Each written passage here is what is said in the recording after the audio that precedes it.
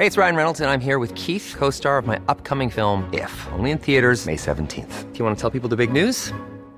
All right, I'll do it. Sign up now and you'll get unlimited for $15 a month and 6 months of Paramount Plus Essential Plan on us. MintMobile.com/switch. Upfront payment of $45 equivalent to $15 per month. Unlimited over 40 gigabytes per month. Face lower speeds. Videos at 480p. Active Mint customers by 531.24 get 6 months of Paramount Plus Essential Plan. Auto renews after 6 months. Offer ends May 31st, 2024. Separate Paramount Plus registration required. Terms and conditions apply if rated PG. Planning for your next trip? Elevate your travel style with Quince. Quince has all the jet-setting essentials you'll want for your next getaway, like European linen, premium luggage options, buttery soft Italian leather bags, and so much more. And is all priced at 50 to 80% less than similar brands. Plus, Quince only works with factories that use safe and ethical manufacturing practices. Pack your bags with high-quality essentials you'll be wearing for vacations to come with Quince. Go to quince.com/pack for free shipping and 365-day returns. You should celebrate yourself every day, but some days you should celebrate with jewelry. Whether you want to commemorate an unforgettable moment or just bring some added sparkle to your collection, Blue Nile can offer you expert guidance and a wide assortment of jewelry of the highest quality at the best price. Go to BlueNile.com today and experience the ease and convenience of shopping Blue Nile, the original online jeweler since 1999. That's BlueNile.com. BlueNile.com. Did you know that you can explore the foundations of classical education with a dynamic online community? A one-year program, the CiRCE Atrium explores the foundations of Christian classical education with online classes and discussions. The Atrium now features 5 courses. Participants can choose one course or any combination.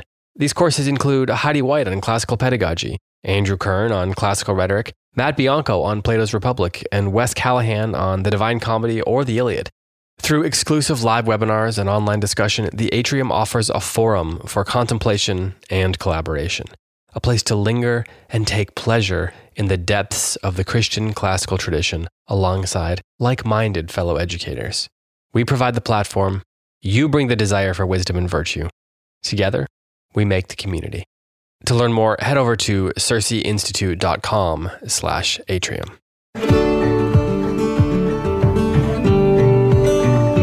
Welcome back to the Way to Fatherhood podcast. This is your host, Brian Phillips. I'm thrilled to kick off this second season of the podcast in the same way that we ended the first season.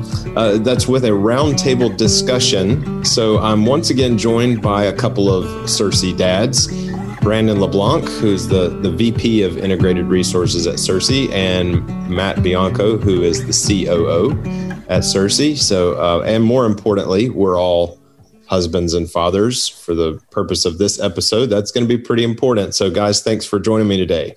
Good to be here. Thanks for having me. Yeah. So this season, the main focus is going to be on dads and the women in our lives. So our wives and daughters.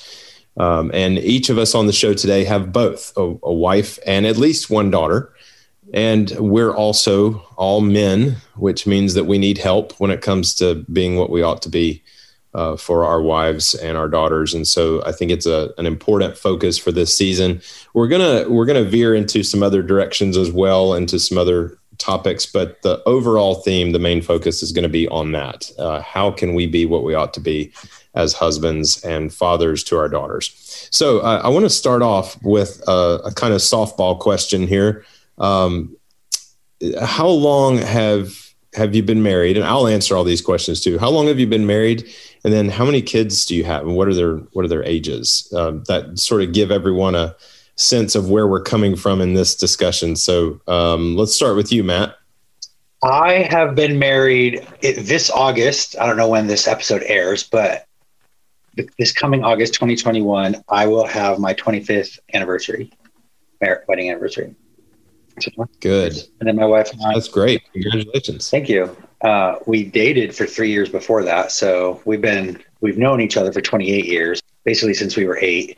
And not really, but we were very young. We started very young. So 25 years of marriage. And then I have a daughter. She's my youngest, the youngest of my 3 children. And she is 20, will be 21 in July. So you're kind of the old man of the group then, right? You've been married longer and have older children than Brandon and I do. But my youngest child is older than your oldest children. Right. Yeah. And of course you have two sons as well. You don't have to leave them out of this episode. You can still claim them, even though we're talking about daughters. But all right. So Brandon, what about you? So my marriage is younger than Matt's youngest child. But no, we also are coming up on a milestone. We will be celebrating 20 years in July. So they've been coming up. And I have 3 children.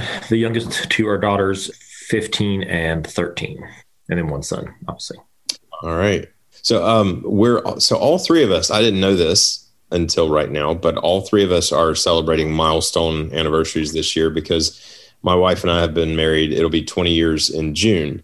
So I'm 1 month ahead of you, Brandon. But yeah, so we're all celebrating big anniversaries coming up. Shannon and I have known each other since we were teenagers. I believe she was 15, I was 17, but we got married almost 20 years ago now. We have 4 children, 2 boys and 2 girls, and the girls are the oldest and youngest. So our girls are 13 and 6, about to have birthdays in May. But yeah, so I guess mine are the youngest of the 3 of us today. So now that being said, we're all kind of approaching this discussion about being fathers to daughters at different points in life. Matt, your daughter is in college. Well, she'll be done pretty soon, right? She's over halfway done, correct? Yeah, she's finishing up her junior year this year.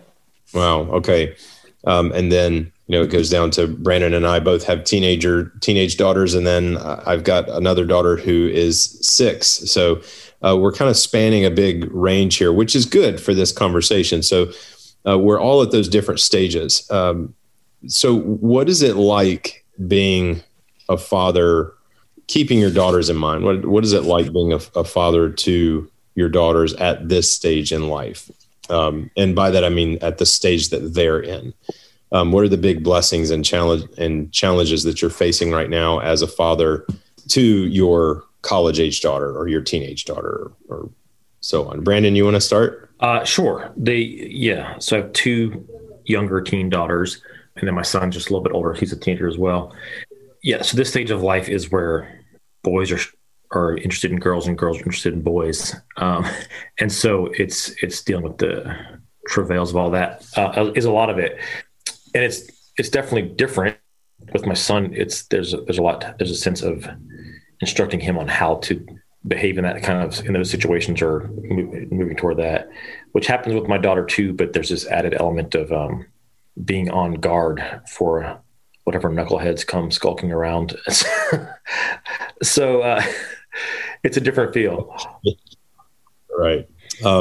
Matt, what about you? It's different. It's interesting. Like I remember going through that where it was, I don't want her to grow up. I don't want her to be around boys.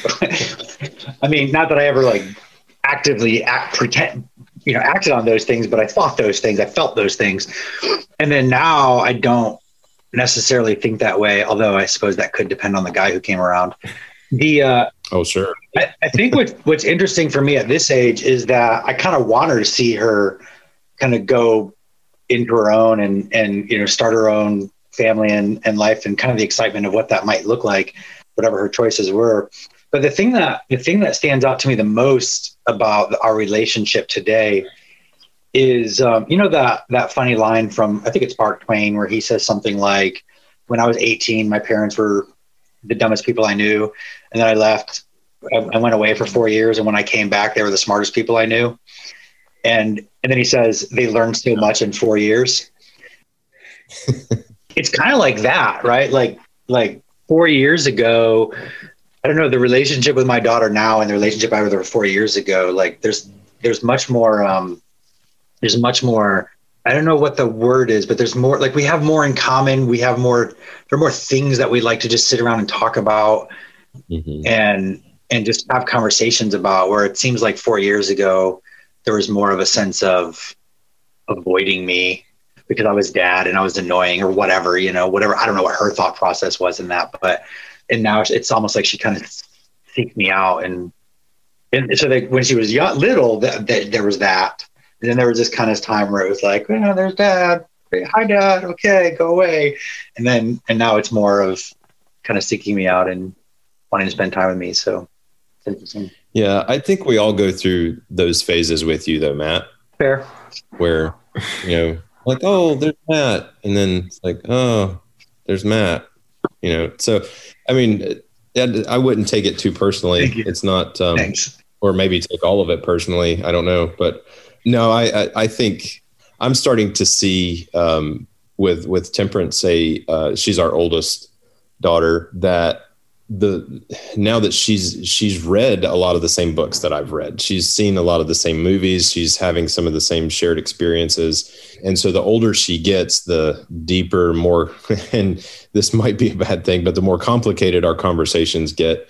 When they're little, you can answer a lot of their questions because the questions are black and white. And now as she's getting older, and she's a very wise young lady, and so it is getting a little more complex, but it's fascinating to see how she's growing in her thinking and is maturing.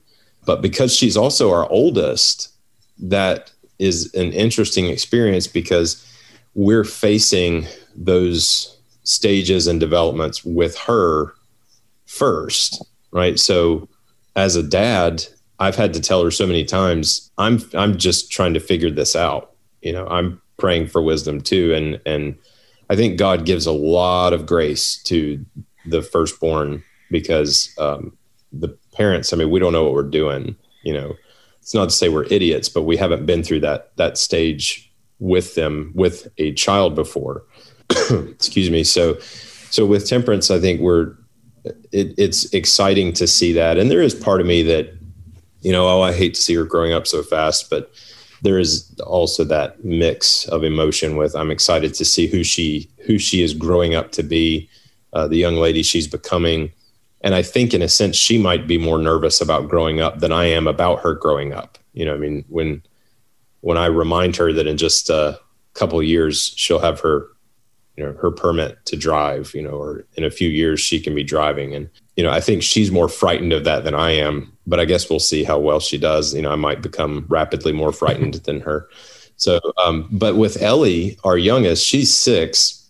And so she is just a bundle of energy and enthusiasm and, like a lot of 6-year-olds are, but she is, she's still asking a lot of questions, but, I feel a little bit more prepared to deal with that because she's the fourth child. And she's growing up differently than the older kids did, because by the time you're outnumbered as a parent, you just sort of give up on a lot of the things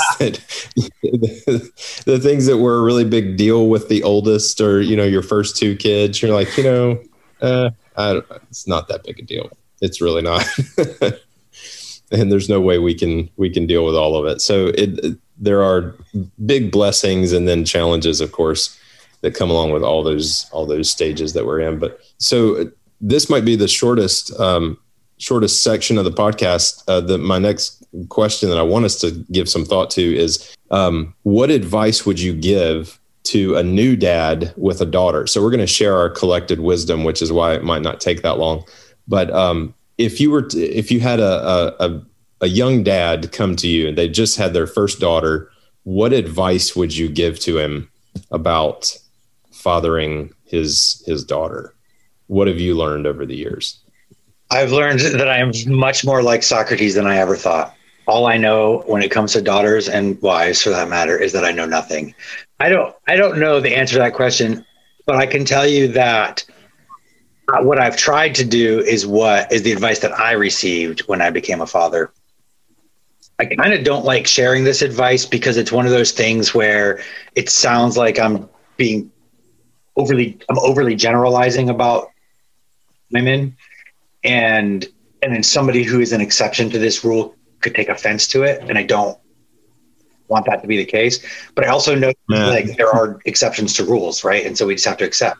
Well, this is America, so someone's going to be offended by any and everything that you say, including the things you just said. Right. Uh-huh.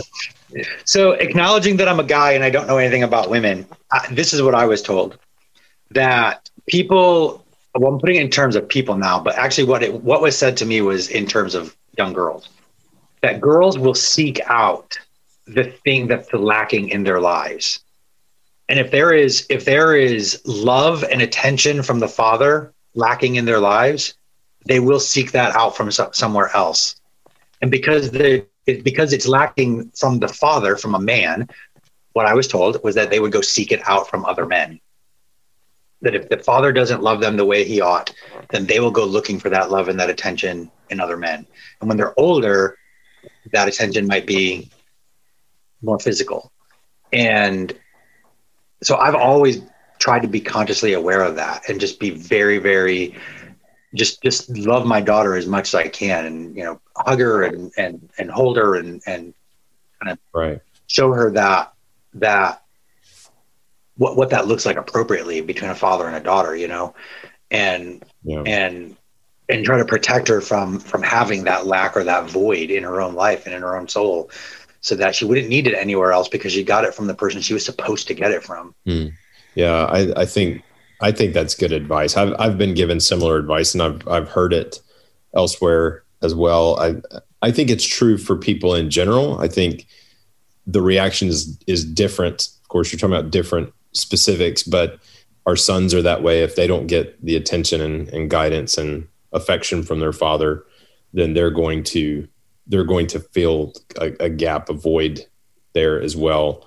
And it's the same way with sons and their moms. You know, they need that as well. So I think it's definitely true. Brandon, what about you? Yeah, I got some similar advice to Matt's, and I think I would agree that that's, I think, valid. That those people will seek that out in various ways. It'll manifest in different ways. But what I was thinking was something that's, I guess, somewhat adjacent to that. You know, there's this, and again, it's not true for everyone. If there's a really bad relationship with a parent, it may go the complete 180 other direction.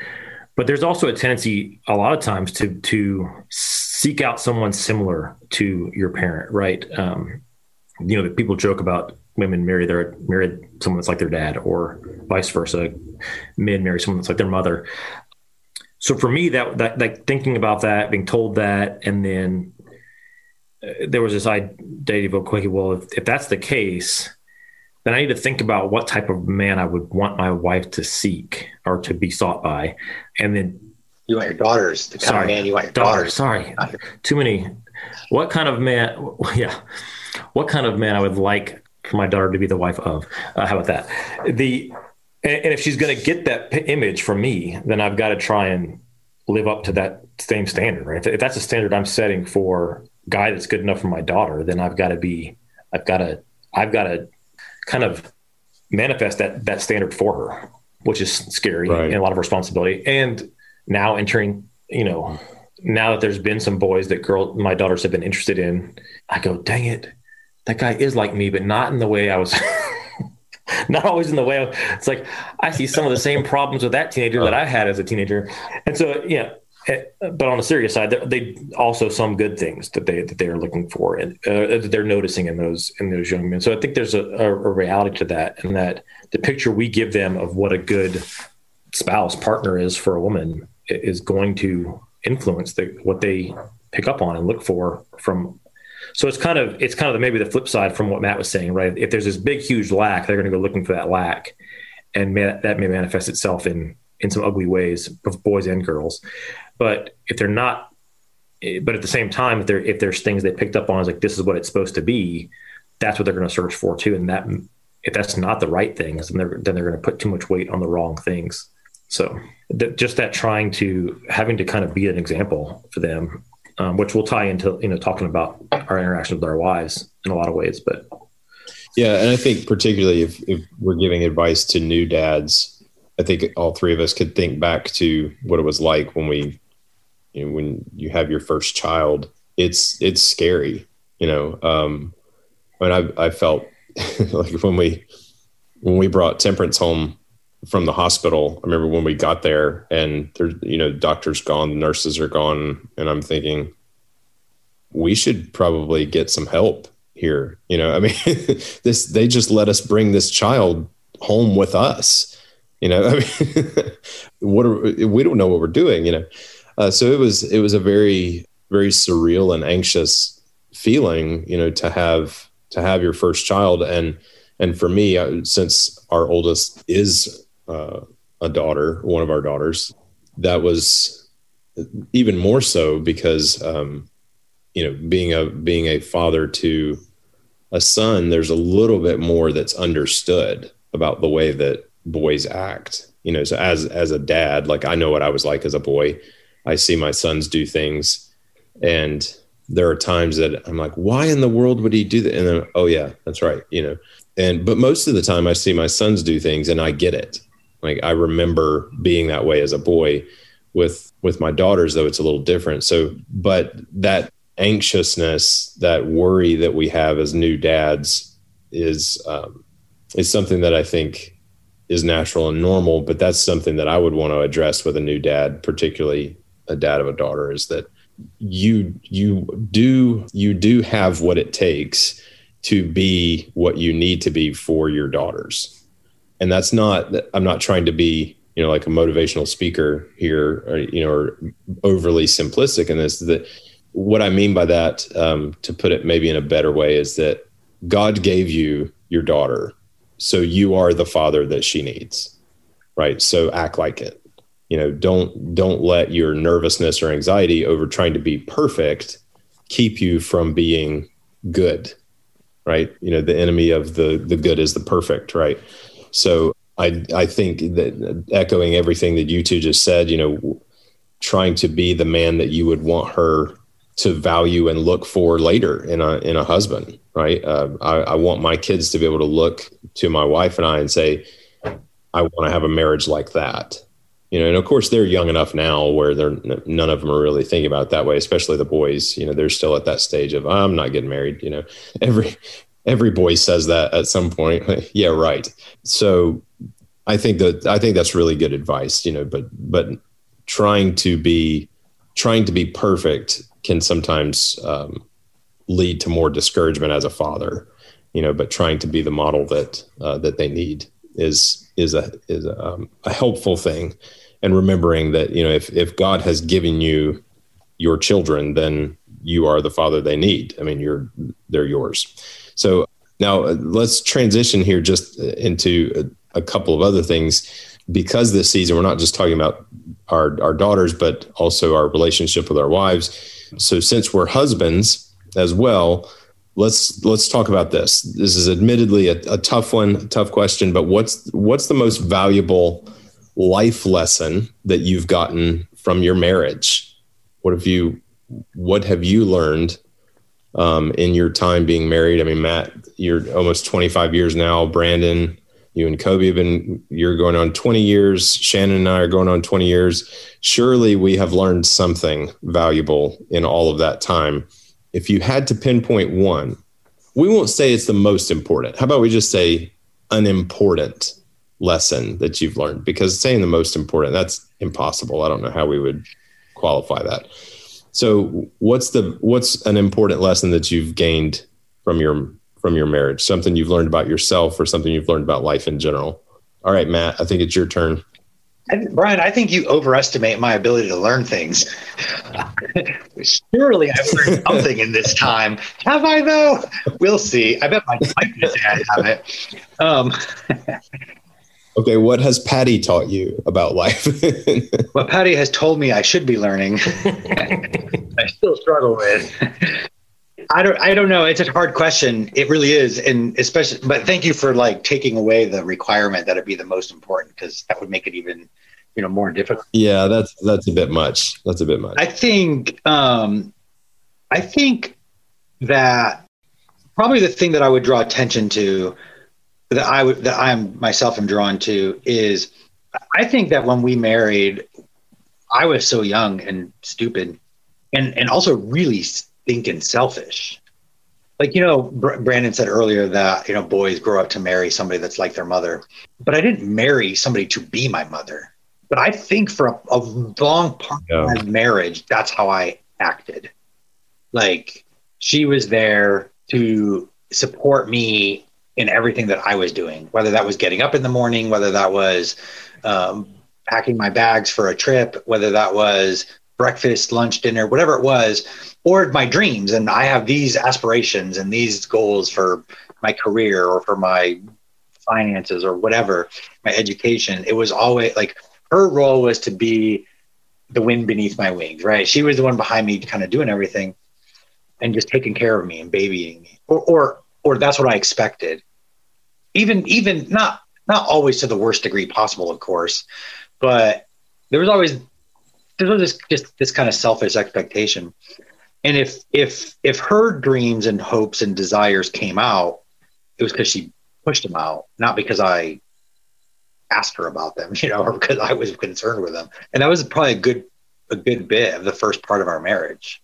And I think over the long haul, the further up and further in that we go in this marriage, I don't know, I'm learning like there's just so much more to her than what I thought, that there's this whole mysterious part of her where there's things that she wants to be and things that she wants to do and things that she cares about and loves. And fortunately I'm one of those things. And fortunately that means she's willing to put up with a lot of my baloney, but also there's other things. And like, I need to create space for her when she signed up for the teacher, Cersei's teacher apprenticeship program 3 years ago. Like that was kind of a cool deal. Like she was interested in learning those things and reading those books and doing those things, not because I did, but because she wanted those things for herself. And I don't know, I just thought that was really cool. And I don't know that I always was aware of those things when we were younger. Yeah, I think parenthood and marriage exposes, it has a way of exposing our sin like nothing else. And selfishness is a big one. People, this is kind of a little side note here, but Shannon and I have talked about this many times because people have asked, what was the hardest transition? Was it going from 1 kid to 2 kids or 2 kids to 3 kids? Or, after 3, it's easy. I think you've probably all heard that advice. If you can have 3 kids, you can have 10. And it doesn't mean you can afford them or house them. But, as far as logistically, you can figure it out once you're outnumbered. But the biggest transition for us was from no kids to 1, because it was so different to have to consider someone else's schedule and eating and needs and, sleep, whereas before Shannon and I could just, if we wanted to go get coffee at 10 o'clock at night, we just went, no big deal. You can't really do that with a newborn and have any stability and peace in your life. Right. And so, but it brought out our selfishness and how much we were just we did whatever we wanted and didn't have to worry about anybody else. But yeah, marriage and parenthood can really expose that selfishness, like you were talking about, Matt, that we're not even aware of. It's not like you're just actively, intentionally trying to be a jerk. It's just, but it exposes it. It brings it out, and how much of a struggle that can be. It's the harder transition. What's that? Going from all the kids to none of the kids. Sounds weird. It sounds like everything gets simpler, except now the only person you have to entertain you and the only person she has to entertain her is each other.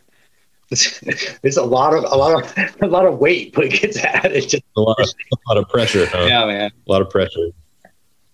And I bet you have to take out the trash all the time and everything. Right? There's no boys in the house anymore to do that. It stinks. All right, Brandon. What about you? Yeah, I wish I had something drastically different, but I wanted to answer this question and say I've learned how to be less selfish, but I'm not even sure I want to claim that. I think the best I can claim is that marriage has taught me what selfishness and selflessness actually are. Like before marriage, I thought I had, started learning those lessons with friends and even with, girlfriends and even during our engagement, right? But at any point where you're not having to go back to the same house with the same person every day, you can kind of cut off how selfless you're willing to be pretty easily. And I did not understand what it meant to be selfless the way we're called to be until I was married. And then like you were mentioning, Brian, that just gets with each additional person in that house, it gets amped up in a way. Okay, so now I have to consider 3 different people's opinions and perspectives and wants and needs. And the only way to consider not only my wife's needs and wants and not only my son's, but then the daughter and another daughter, is to let go of more and more of mine as being important. Right. And so like, I can't add perspectives and layers to that without being willing to kind of, I don't know how to put it, but you get your way even less the more people you're having to consider, which is a lesson we probably need all over the place, but there's no escaping in a marriage and in a family. And so, just having a better conception of what that really means. And I think that I've learned that, and I think that that's carried itself into other places. I believe that I'm better at being selfless in a workplace because I've had to learn it in my house, where the responsibility falls on me in a lot of ways to be the first one to be selfless, right? In some ways, particularly as an example for our kids, you, me, and my wife for them. And it's hard because Matt was talking about there's this, you can kind of go into it with this idea that, well, I'm going to do these things and she's going to support me. Possibly you can go with that one, or we can both just do our own thing and it won't matter because they'll never conflict with each other. Like that's some kind of reality. But you very quickly realize it's not. I mean, it doesn't take very long to get out of the honeymoon period, like they say, and have to deal with those conflicts. Yeah. And that kind of dovetails into one lesson that I think has been important for me. And that is just the ability to take the long view of things and the ability to endure. And I don't mean that in a negative sense. I mean, certainly Shannon has had to endure me on more occasions than I can count. But what I mean by that is marriage has taught me that most problems, most rough patches, most difficulties that we face in life are temporary, right? And they're seasons. So in a marriage, I was taught, and I believe this was in when we did premarital counseling with our pastor who did our ceremony, we were taught to think of marriage like getting on an airplane and you don't take a parachute, right? In other words, once you're on, there's no way off. And that's the way that you need to go into a marriage, that this is permanent, right? There's no way off this plane. And so there are times, of course, in any marriage where you're like, you're looking out going, I might, this is a rough ride, right? There's some real turbulence here. And you go through seasons like that, whether it's adjusting to parenthood, whether it's financial troubles, whether it's career goals, or a big move, or selling a house, or any number of things. But those are going to be seasons of life. It's not permanent. It's not forever. And so marriage has taught me the importance of endurance, long suffering, patience, all of those things. That if you continue to work at who you are, and you continue to work with your spouse, continue to do the things that are right to do, you'll come out on the other side, and you'll learn something from it, right? You'll gain something from those hardships. And my wife has been just a wonderful model of that for me. And I've learned that, you can endure hard times if you have someone there with you. If you see your spouse as the one that you were supposed to be with to get through this hard time, this difficult time, that you're on the same side, right? You're struggling through this together, that even the toughest parts of life you can get through if you see it that way. So, and I think that's a very important lesson that I've learned through our marriage. But it's something that I've been able to take into my work as a pastor, and my work as a teacher, my work in medicine, my parenting, even personal struggles or struggles with friendships or whatever. That lesson of just endurance and seeing trouble as a season, not as a permanent thing, So I think marriage is a good model for that. So what has your marriage taught you specifically about women? Here come the crickets. No. All right. Brandon, Matt wants you to start first this time. Oh, man. I love hosting shows like this because I don't have to answer first. Yeah.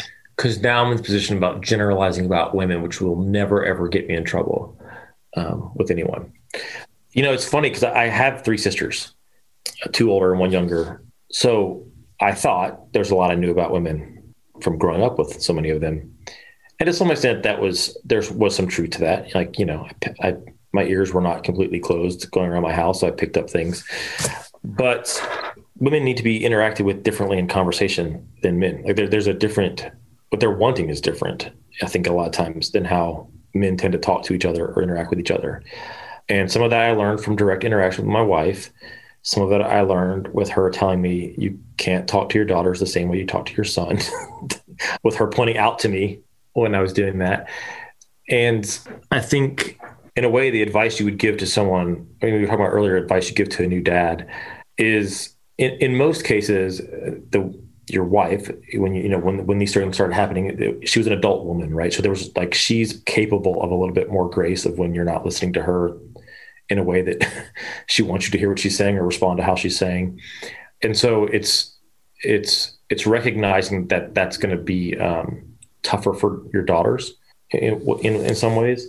So, this is kind of a stereotypical one, but the learning that just because they tell you about a problem doesn't mean they're asking for a solution to that problem, unless they actually ask for a solution to that problem. Sometimes they just want to be heard in a way that's different. I think, at least in my experience, typically I share a problem with a guy when I'm hoping he has some solution for me that I haven't thought of. And that's not always the case. And it's not about the nail, Brandon. I know. It's not about the nail. Yeah. And this can obviously be, taken to extremes and memed pretty well, but there's some truth there. There's some truth in the joke, right? There's some truth in the humor there. And so it's that lesson of having to adjust and realize that there are differences and those differences are good. And those differences should be not stack ranked as one being better than the other, but differences between men and women being respected for what they are, and learning how to be in a relationship with everyone means you have to learn how to navigate those differences. So, yeah. And I think that's one of the unfortunate things about a lot of the discussions going on now is that we do need to understand that men and women are different. And that's okay, right? Equality is not the same. Equality and sameness are not identical, right? I mean, that sounds redundant, and it should be an obvious distinction. Unfortunately, for a lot of people, it's not. But yeah, men and women are very different, and I noticed that. I've noticed it in many, many, many occasions. But I remember coaching cross country at Covenant Classical School, and we basically, there was one coach for both the boys team and the girls team, and so I was coaching boys and girls, and I learned very quickly that while you can motivate a boy athlete by sort of challenging him, I mean, our coaches back in the day, it was more like, questioning your manhood, can you do this or not, and you can motivate a young man that way, but that doesn't, I learned the hard way, that doesn't exactly resonate with young ladies, and they didn't appreciate it as much. So yeah, the interaction is different. The communication is different. The way it's received is different. So I want to hear what this sounds like when you go to a young female athlete and say, you're not manly enough. Like what? Right. What could go wrong? Yeah. We recently determined that our children were old enough to watch A League of Their Own. And so there's, he famously just is yelling at them early at the coach, right? Tom Hanks' character. And by the very last game, he calls the same person over who's made the same mistake multiple times. And he's just his face is all crinched up and he's trying so hard not to yell and his fingers are moving all weird. And our kids are just cracking up at his, him having to talk to her in a way that she can hear him. But they tell, cause they get it, right. They get the humor, right? That and And they have to do it. And then these are things I'm trying to teach my son. Like, if you talk to your sister like that while you're playing a board game, she's not going to play with you anymore. But yeah, the humor in there, the coaching thing is pretty funny. Yeah. And guy friendships and female friendships they're very different.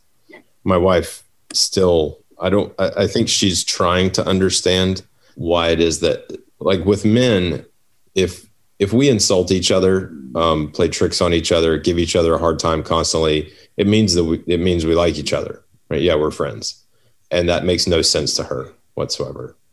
Like, no, you do those things if you're friends, right? If you don't do those things, then it probably means you're not all that tight with each other. So, all right, Matt, you've had plenty of time to come up with something. You learned anything about women in your 25 year marriage? I mean, you guys have pointed out, I think the important stuff is that women are different, and it requires us interacting with them differently. So I won't reiterate that. I wanted to say something like, women are people too. And, acknowledge the dignity and the value of women. But I don't think that's up for debate. I think we know that, right? That's not something that needs to be addressed. But this is what I would say.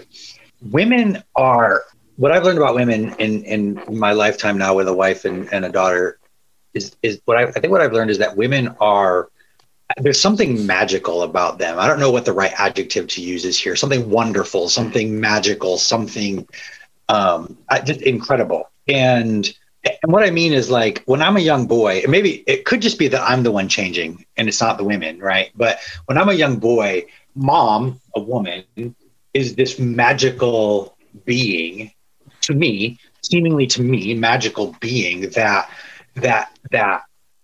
does everything to, like, make it so that I can be alive, right? Like, I mean, not just birth me, but then feed me and love me and care for me and provide for me and teach me and train me and grow me up.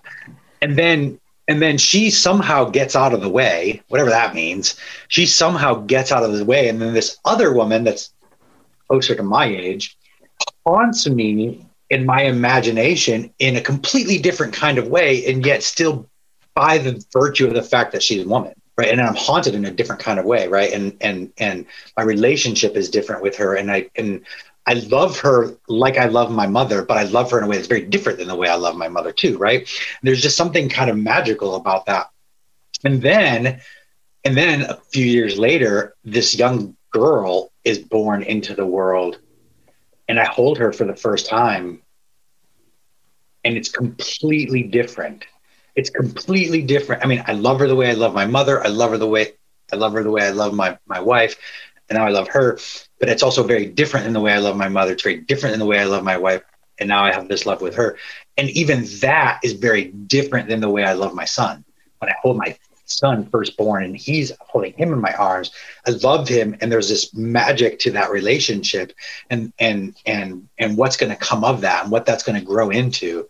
But then when I hold my daughter, it's a different kind of feeling completely. Not better, not worse, right? I don't love her more. I don't love him less, or vice versa.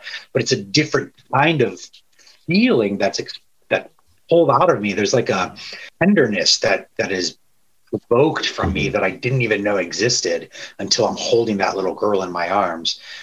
Whereas, with the boy, I'm probably thinking something like, in 2 years from now, I'm going to be wrestling this boy into the ground and beating the crap out of him until, 12 years later when he's beating the crap out of me. But with her, it's like, I don't know. There's just there's a tenderness that comes out, and people always talk about how daughters can have their fathers wrapped around their fingers, but there's something to it. Like, it's not, I mean, like you said, Brandon, or what you guys were saying about the nail thing, right? Like it's exaggerated. Yes. It's not always true. Of course not. But there's enough truth to it that people laugh at it, right? Well, that's the same thing here, right? There's enough truth to that idea that people say it and we get it. We know what it means, right? And there's something about that. And then that woman and this femininity and this girl and this all of the stuff that comes with that. Like, I'll be stereotypical here, right? But the pink and the unicorns and the princesses and the dresses and all of that stuff that comes. And then sometimes not, right? The climbing of the trees and the running and the throwing of rocks and the skipping of stones and all of those things that come with it. Because they come with it in a different kind of connection, a different package, but also a different connection, right? And just to see the magnificence of a woman that it looks this way when it's mother, and it looks this way when it's wife, and it looks this way when it's daughter. And then that woman has the ability to be all three of those is, it's fascinating to me. It's incredible. Yeah. I mean, as you're talking, I'm thinking that going back to the question we talked about a minute ago, the most valuable lesson, I mean, maybe there's a part of that where, like you said, where you're interacting with different women in different relationships gives this fuller picture of woman. But there's this way in which they're us, right? They're us as in human, but they're also this thing that's other, in a way that gives us a more complete image of what it means to be the Imago Dei, like in the image of God, right? There's things we see in woman that help us to have a more complete picture of God, of the Trinity, of the fullness of that. And it's in those different relationships, right? It's in the same way we get a fuller picture of it by experiencing our own father and then being a father and having a son, we get a fuller picture of it through marriage, because until that point, we mostly have our understanding of woman as mother, right? And there's some with sisters and friends and things like that, but there's this fuller picture we get when we enter into marriage with someone, and then also when there's a daughter involved. Yeah. And there's, I mean, it's tempting to just refer to this in a kind of humorous sense, but, in creation itself, when God looked down at Adam before he had created Eve, he looks at Adam by himself and he goes, well, that's not good. And I think most men recognize that without our wives, we're no good on our own. And so I think you're right that there's very obviously this sense in which we're incomplete without woman, without our wives, certainly, but and kind of connected to that, and this is not necessarily as profound an observation. I mean, maybe it is, but one lesson that I've learned, or one thing that has resonated with me over time throughout my marriage, is how important it is to seek and then to marry a woman that you like, not just a woman you love, right? Not just a woman that you think is beautiful, so I love my wife, but I also like her. And I think that's something that is missing in a lot of conversations about, how do you know who to marry? How, what should you look for in a spouse? That's a common question, and it's a good question. And it's something that it's important for us to talk to our kids about. But one of the things that I have found myself coming back to over and over again in those conversations is you need to seek a friendship first. Shannon and I were friends long before we ever started dating, long before we got married. And that friendship it came along with us. So yes, we're married. We've been married for almost 20 years now. And she's not just my wife. She's my friend, and I know that's kind of a cheesy saying, today I marry my best friend, and all that. You can go to Hobby Lobby and find it on a plaque pre-made for you, whatever.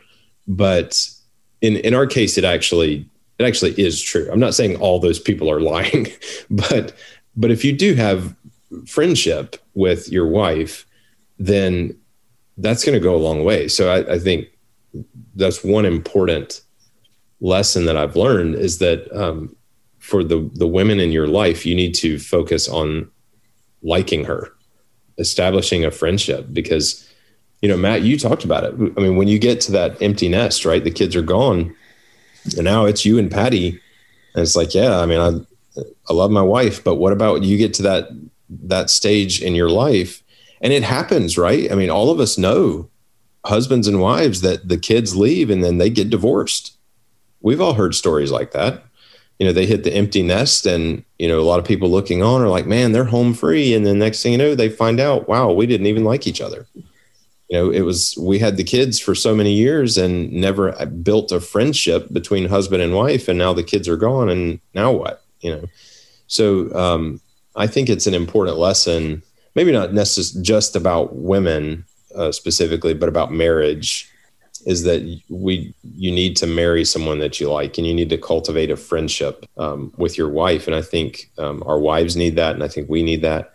And that lends itself to kind of another, little side note, is just the importance of laughter, laughing with your wife, enjoying the time that you have. Or at her. I find that laughing at her also helps. Laughing at your wife, yeah. Wear back his turn, right, Matt? Like, don't. Well, okay. Well, those were some good lessons and applications of it. I appreciate you guys joining me. I mean, I know none of us are claiming to be experts in any of this, but it is kind of nice, and I think it's helpful to hear other men just sort of share that kind of common experience of, what is it like to have daughters and to be a father to our daughters at those different stages, and then what is it like after all these years of marriage? What have we learned, and what are the things that we're still working on? And I think this is a good way to start off this season of the podcast as we focus in a little bit more on those issues in their different manifestations and different emphasis over the course of the season. So Matt and Brandon, thanks again for joining me today. Appreciate it. Thanks for helping me kick off season 2. Yeah, man. Yeah, thanks. Oh, absolutely. So for Brandon and Matt, I'm your host, Brian Phillips, signing off on this episode of the Weight of Fatherhood podcast. Tune in next time.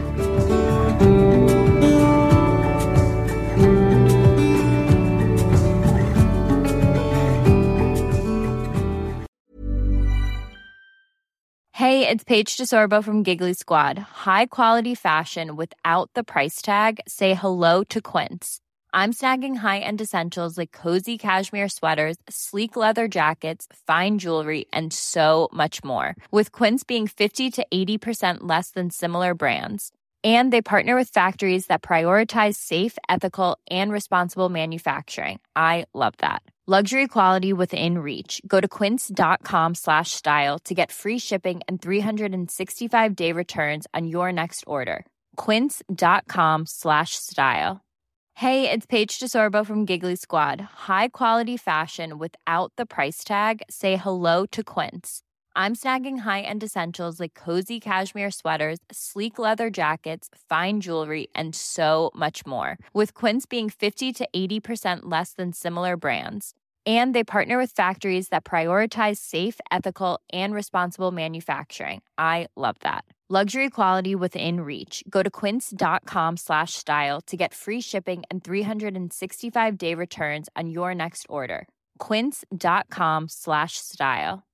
Imagine the softest sheets you've ever felt. Now imagine them getting even softer over time. That's what you'll feel with Boll & Branch's organic cotton sheets. In a recent customer survey, 96% replied that Boll & Branch sheets get softer with every wash. Start getting your best night's sleep in these sheets that get softer and softer for years to come. Try their sheets with a 30-night guarantee. Plus, get 15% off your first order at bollandbranch.com. Code BUTTERY. Exclusions apply. See site for details.